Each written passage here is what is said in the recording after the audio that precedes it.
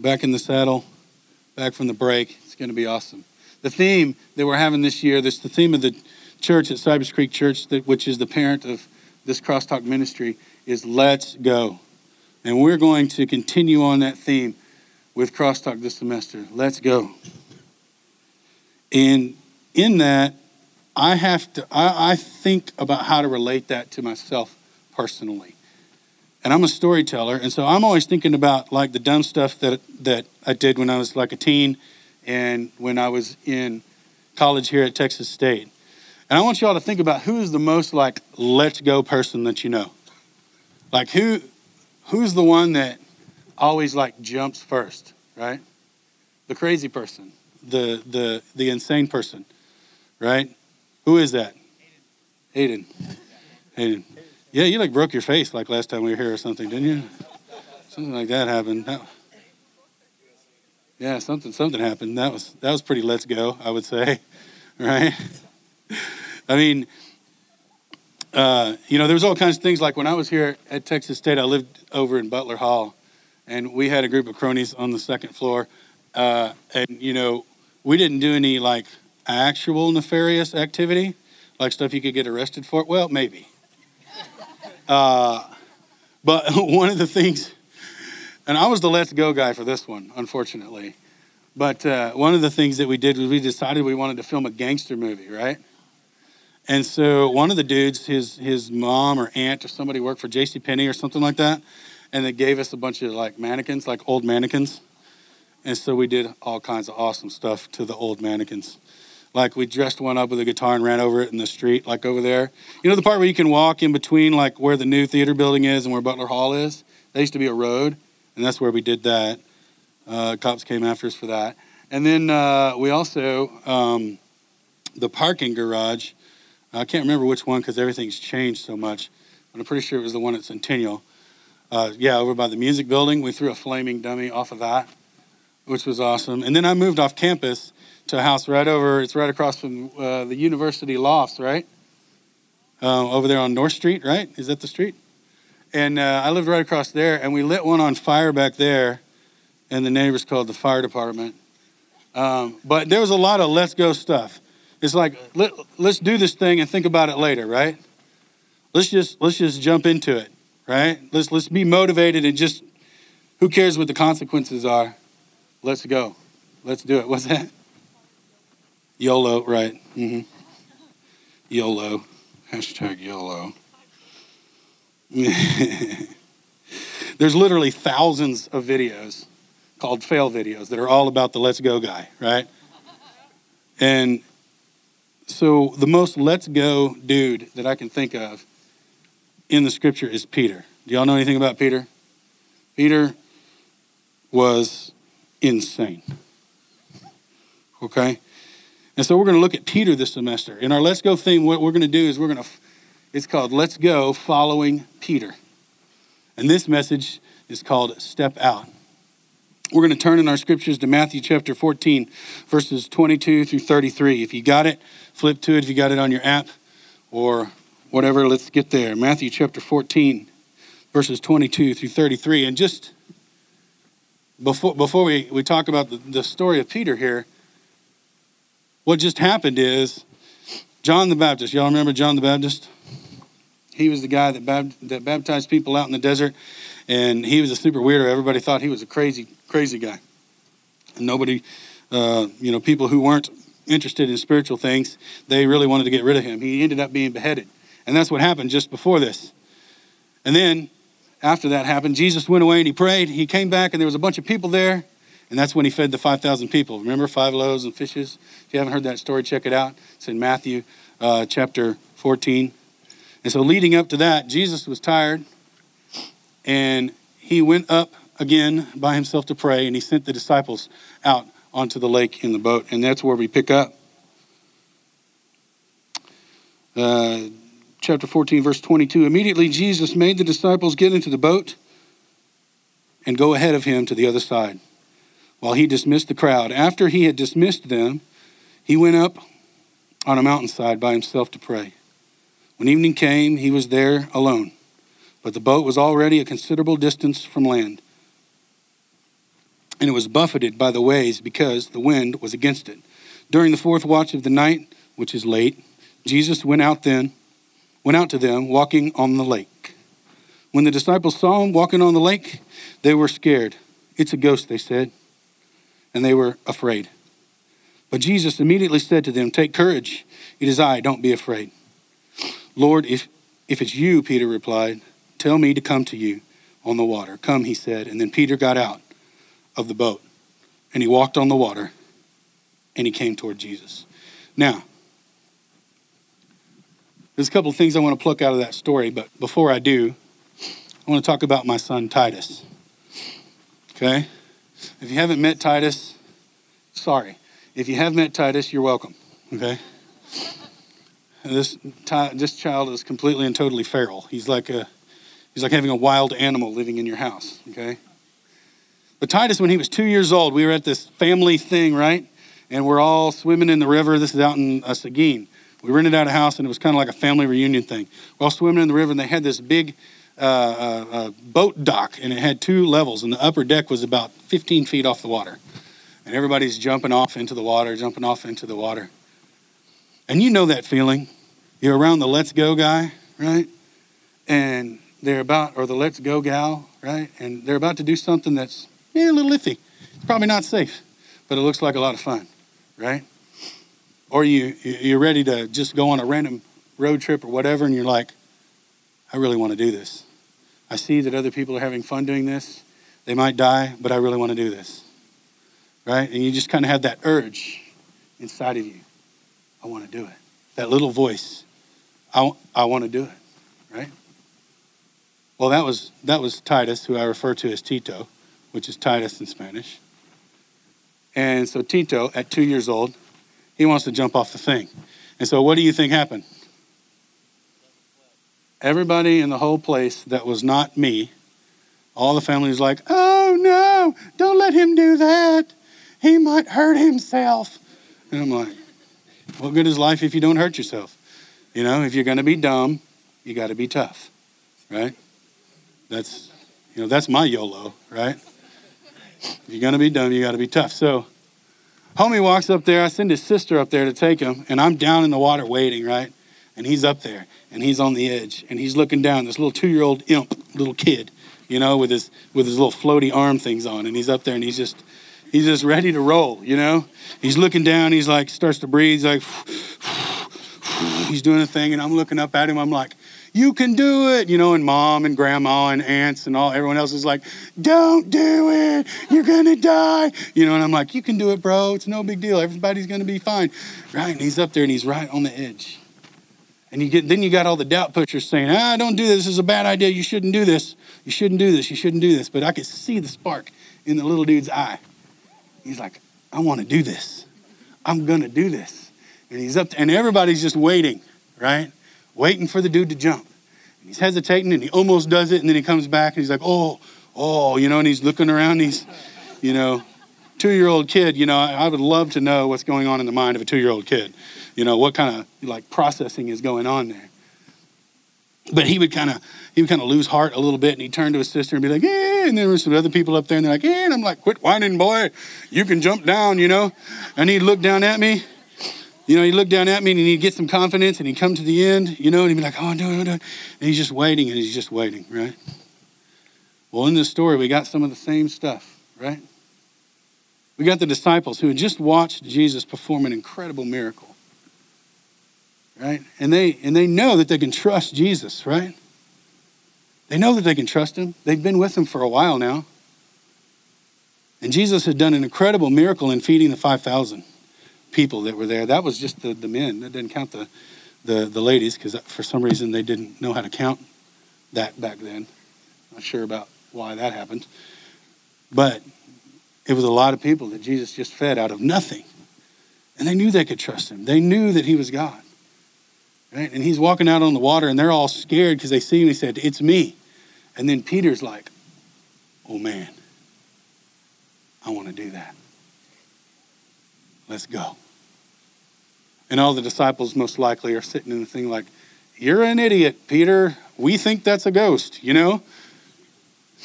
And Peter's still a little bit unsure and hesitant. He's on the edge of the boat and he's like, I want to do this thing. He's like, Jesus, if that's really you, call out to me. Right? What's the first thing that Jesus says to him when they're scared? He says, take courage. Take courage. And I want to say that to you today. Take courage. Because you can trust in Jesus. He won't lead you astray. He won't lead you astray. Back to Titus. I'm looking at Titus. He's up in the thing and I'm like, bro, you can do it. And I even said it to him. I was like, you are courageous. You can do this, right? You can do it. And you know what he did? He trusted his father. He trusted his daddy. And he kept leaning forward. And he was like, I could see it in his face. He's like, yeah, I got courage. I can do this. I can fly, you know? And so there you got little pipsqueak Tito. He's not a big guy. I'm a big guy. Tito is a pipsqueak, man. This dude's arms are like, boop, and he's like a little dude, and it's hilarious, right? And he's just up there, and he's perched, and he's ready to go. And I'm telling him, I'm speaking the truth into him, man, you can do it. And so Peter calls out to Jesus. He says, if it's really you, basically what he's saying is, I trust you. So if it's really you, call to me, and I will come out. I'll step out. And Jesus says, come to me. And what does Peter do? He gets out of the boat. So we just read over that in the story as if it's not that big of a deal, right? I mean, just put yourself in that place, right? Let's say that you're a person of super strong faith and you really trust in Jesus, right? I mean, Peter was a guy of strong faith and little brain, right? I just imagine Peter standing on the edge of that boat and he's like, okay. I kind of put him to the test a little bit and he said, come on out. You know, and I can imagine him just kind of going,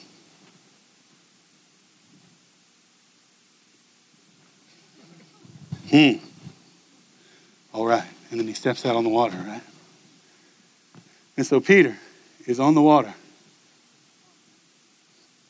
Hey, what's going on, Kevin? Good to see you, man.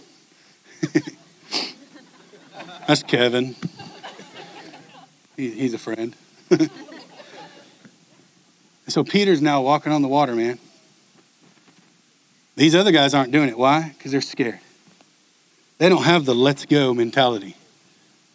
They've got doubt, but not Peter. And he's walking towards Jesus, and what happens? What happens? He takes his eyes off of Jesus and he looks around at the waves. And then fear enters back in. He loses his resolve to focus on Jesus. So the first thing that Jesus tells him to do is to take courage. And the other thing we learn from the passage is to fix our eyes on Jesus. And that's what Peter does, and that's what keeps him up on the water, right? But here's some good news, is that if we falter, what does the scripture say that Jesus did? It says immediately Jesus reached down and he kept him from stumbling and he pulled him up. And when they both got into the boat,